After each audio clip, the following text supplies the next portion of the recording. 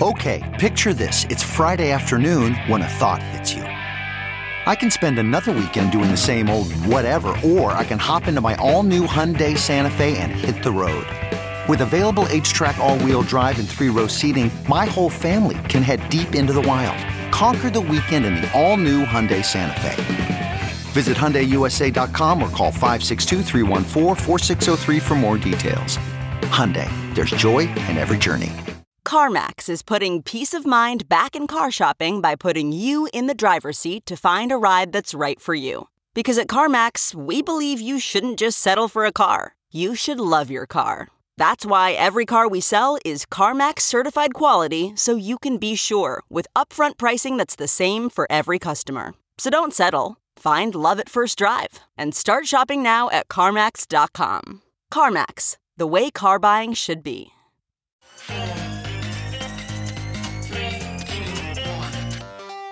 Welcome back to The Breakdown with me, NLW. It's a daily podcast on macro, Bitcoin, and the big picture power shifts remaking our world. The Breakdown is sponsored by Nexo.io, Circle, and FTX, and produced and distributed by CoinDesk. What's going on, guys? It is Friday, October 21st, and today we are talking, as we so often have this bear market, about post-narrative institutionalization. Before we dive into that, however, if you are enjoying The Breakdown, please go subscribe to it, give it a rating, give it a review, or if you want to dive deeper into the conversation, come join us on the Breakers Discord. You can find a link in the show notes or go to bit.ly/breakdownpod. Also a disclosure, as always, in addition to them being a sponsor of the show, I also work with FTX. All right, so as I said, today we're catching up on one of my favorite themes, post-narrative institutionalization. And if it feels to you at this point like I'm trying to make this a meme, you are at least a little right. In all seriousness, I think this is one of the key hallmarks of this bear market, that not only are we not seeing some mass exodus and brain drain, but that in fact, the institutions that started learning and circling around the edges during the last bull run, by and large, have stuck around. In fact, many have deepened their engagement prepping for an inevitable return to focus on this space. And of course, doing so while taking advantage of the relative quiet. This is not about some big press push where institutions are trying to look cool by being ahead of the curve. It is in fact instead just actual business units planning ahead. Stories confirm this over and over and over, so let's look today at some of the latest. On Monday, brokerage firm Bernstein said that despite it being crypto winter, the firms that showed up during the 2020 and 21 bull market continue to invest. A few notes from that report. First, investors who were ambivalent about digital assets even up to late last year have delayed plans. If by the second time around that Bitcoin had hit 60,000 you still weren't ready to jump, you may not be ready to jump now yet either. However, the report also suggests that the quote-unquote crypto converts who started experimenting back in that bull market have stayed involved. Private market investors continue to look for opportunities, although they are, quote, way more valuation sensitive. Many large asset managers are continuing to build their digital asset strategies with an eye to, quote, actual direct digital asset allocations 12 to 18 months down the line. The authors of the report wrote, quote, this is probably the most encouraging part of the institutional adoption cycle, while recognizing that the actual impact on the market is probably 12 months away. One trend during this time has been a shift away from liquid token strategies and towards venture capital funds that have inherently a longer time horizon. The report also suggested that many investors were surprised that Ethereum's merge to proof of stake went as smoothly as it did, although they also seemed surprised that it was a sell the news event, although anyone who had lived through a Bitcoin halving could have told them to expect exactly that. Now, a couple of weeks ago, this same firm wrote a report about NFTs that declared them profoundly not dead. And in that, we are already in different territory than most reports about anything in crypto in 2018 and 2019. Bernstein's NFT report basically made the argument that what started out looking like a toy, to use Chris Dixon's famous parlance, is now in the process of becoming a fully transformational sector that is redefining the crypto consumer stack in terms of games, social content, commerce, and brokerage. The report argues that NFTs are a key part of how crypto is going and will go mainstream. They noted that key collections like the Bored Apes retain extremely high floors. They also point out that monthly active users on platforms like OpenSea remains relatively stable. Finally, the report bets that there's a lot more in store. Things like NFT-powered games with true ownership of in-game assets, and brands leveraging NFTs to sell digital goods for real-life experiences. All right, so that is one firm talking about not dead and institutions sticking around. Let's look now at another financial institution about how they're expanding their offerings in this market. Massive asset manager Fidelity is adding Ethereum trading to its product offering for institutional clients. The asset management giant has been quietly building out access to crypto for institutional clients over the past few months, adding an Ethereum index fund for accredited investors in early October, which tracks the price of Ethereum without direct holdings of the tokens, and this additional step will allow institutional clients to buy, sell, and transfer Ether held in individual custodial wallets with Fidelity starting from October 28th. The announcement makes the point that many have made, that the Ethereum merge has put Ethereum in a different category for institutional investors. The announcement starts, with the Ethereum merge completed, many investors are looking at Ethereum through a new lens. Wherever you are in your exploration of Ethereum and Ether, its native token, and currently the second largest digital asset by market capitalization, Fidelity Digital Assets has the capabilities to help. Institutional Ethereum capabilities are coming to the Fidelity Digital Assets platform on October 28, 2022. Investors will be able to buy, sell, and transfer Ether, accessing the same operational excellence, robust security, and dedicated client service model provided for Bitcoin investments today. There was a lot of hubbub before the merge that the merge could create some significant tailwinds for ETH as related to a new class of institutional investor. This is the first example we've seen of that narrative coming to life. But let's keep moving. Speaking at CoinDesk's Ideas Summit on Wednesday, the CEO of investment management giant Franklin Templeton, Jenny Johnson, said that she believed blockchain technology has the potential to be a massive disruptor to the traditional finance industry. She said that the firm's 75-year legacy is in part due to their openness to adapting its business to new technologies. She said, "We have to be in the space. It's a complicated space, and we probably won't see the payouts in the space for 5+ years, but you have to understand it to ensure that you're developing products that make sense." Franklin Templeton, which holds more than $1.4 trillion in assets under management, began offering 2 crypto-focused separately managed accounts this quarter. These allow financial advisors to easily make allocations to crypto assets on behalf of their clients. Johnson said she had seen a, quote, tremendous amount of interest in crypto from financial advisors, but also hesitancy around ensuring that clients can enter the asset class responsibly. It's really difficult, she said, for a person who sits outside of the ecosystem to understand how to enter it. She also cited ESG concerns, saying one of the most difficult things for an investor who's trying to have a portfolio that takes into consideration those environmental, social, and governance factors is that they don't have great data. Now, partially she was talking about this in terms of mining, which is obviously something that the Ethereum merge changes the narrative of, at least around that asset, but she also explained that she believed blockchains could be used to improve the quality of data around ESG. Now, at a different event, the Walmart CTO also weighed in on crypto, saying he thinks it sits in the middle of 3 key areas of technological disruption: product discovery, payment, and delivery. In comments at Yahoo Finance's All Market Summit on Tuesday, Walmart CTO Suresh Kumar said that Walmart is keenly aware of technological trends in the retail sector and is monitoring how Web3 will change the consumer experience. "I've talked before," he said, "about the way in which customers are getting inspired in discovering products. That is changing, and part of that is going to happen in the metaverse." The retail giant is also looking to adapt to customers' demands for crypto payment rails. "I think a lot of the disruption is going to start happening in terms of different payment methods," he said, "different payment options. Crypto is going to continue to play a very important role in that. Going on," he said, "crypto will become an important part of how customers transact. We want to make sure that we make it as friction-free for customers to be able to transact and to be able to buy, and how they are able to derive value out of it." Now, this is not the first time that we've seen Walmart take an interest in crypto. 2 board members also serve on the boards of crypto companies Blockchain.com and Consensus, and in 2021, the company filed 7 patents related to NFTs and the metaverse. Now, Walmart's interest in this space seems pretty broad, but he's also definitely got a focus on retail and the metaverse, which, while related, is kind of its own thing. There was a hilarious quote from Congos who wrote, "Walmart making a metaverse play makes sense. Ever walked around one at 3 a.m.? It's surreal." Want to keep more profits when trading? Get the best possible prices and trade with 50% lower fees on Nexo Pro. The new spot and futures trading platform uses aggregated liquidity of over 3,000 order books collected from multiple sources. Utilizing the complete Nexo suite allows you to earn interest and borrow funds as you wait for the next trade setup. Visit pro.nexo.io. That's pro.nexo.io and sign up today. This episode is brought to you by Circle, the sole issuer of USDC and a leader in crypto that's held to a higher standard.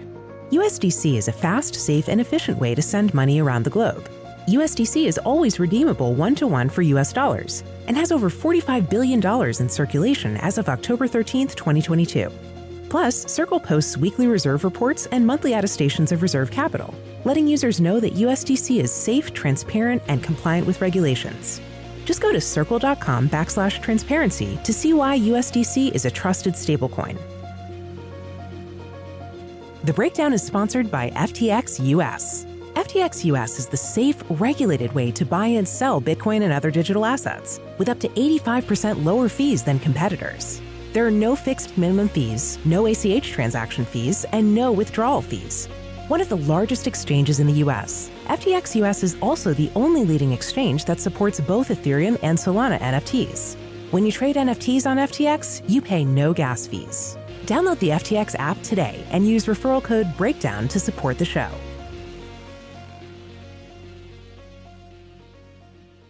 But let's take a quick detour into metaverse land for a moment. A couple little bits of interesting news around Meta, aka Facebook. First, they've joined the Multi-Party Computation Alliance, which is a cryptographic privacy and security group. The MPC Alliance includes giants like Alibaba and Bosch, as well as a cohort of blockchain companies including Bolt Labs, CipherMode Labs, and Partisia Blockchain. This week saw an influx of 34 new members, bringing the alliance up to 59 companies in total. Even more interesting to me on the Meta or Facebook side was news out of the EU that they're already concerned about that company in the context of antitrust issues in the metaverse. In a blog post published on Monday, the European Union's antitrust authority expressed concerns over the potential that Meta could limit users' choices and raise prices if they grow to dominate the market. The EU is preparing its own vision of the metaverse where people can interact, socialize, and trade like avatars. It likely sees the digital social space as another battleground in its long-running antitrust campaign against tech giants, which it views as threatening its consumers' welfare. While the blog post didn't mention Meta specifically or their Metaverse Horizon Worlds, it was focused on ensuring that competition law extended into digital products. It expressed concern that large companies could design metaverses as walled gardens which users can't easily leave, and said that large companies could, quote, constrain their consumers, business partners, and competitors in numerous ways. This includes forcing them to buy products directly, charging exorbitant prices, or misusing people's personal information. Obviously, the EU has been extremely active in antitrust claims against big tech in recent years. In September, they levied and then successfully defended in court one of the largest antitrust fines in history. That was a €4.1 billion fine against Google for effectively forcing Android phones to pre-install Google Search app. The EU also passed legislation called the Digital Markets Act, which could see companies like Apple and Amazon fined up to 20% of their annual revenue for pursuing anti-competitive digital market practices. The blog post said, quote, there are good reasons for competition law enforcers on both sides of the Atlantic to be actively accompanying technological and market evolutions in this area, and called for more discussions with the U.S. Department of Justice and Federal Trade Commission. Earlier this month, UK lawmaker Matt Hancock shared a similar opinion when speaking with CoinDesk. He said Meta is in danger of becoming the AOL of Web3. I'd love Web3 to be able to go back to a much more vibrant and diverse range of players. The EU Antitrust Office has said it will publish a full paper on digital worlds next spring. All right, so that is all fascinating, but kind of infringing on our main topic. So back to the post-narrative institutionalization. And actually, let's talk about Tesla, which was one of the absolute centerpieces of the narrative phase of institutionalization. From Elon's teasing in retrospect it was inevitable in late 2020, to Tesla's big Bitcoin buy, which sent Bitcoin into the 60,000s in February 2021, to their heartbreaking and sort of confusing pullback a couple months later over environmental concerns. Now, one of the things about that pullback is that Tesla just stopped accepting Bitcoin for their vehicles, but said that they weren't selling. However, of course, this year they did end up actually selling Bitcoin. In the second quarter, Tesla sold 75% of its Bitcoin holdings, around $936 million worth, in order to raise cash. Musk said at the time that the sale should not be taken as some verdict on Bitcoin, and yet there were a million obvious headlines basically doing exactly that.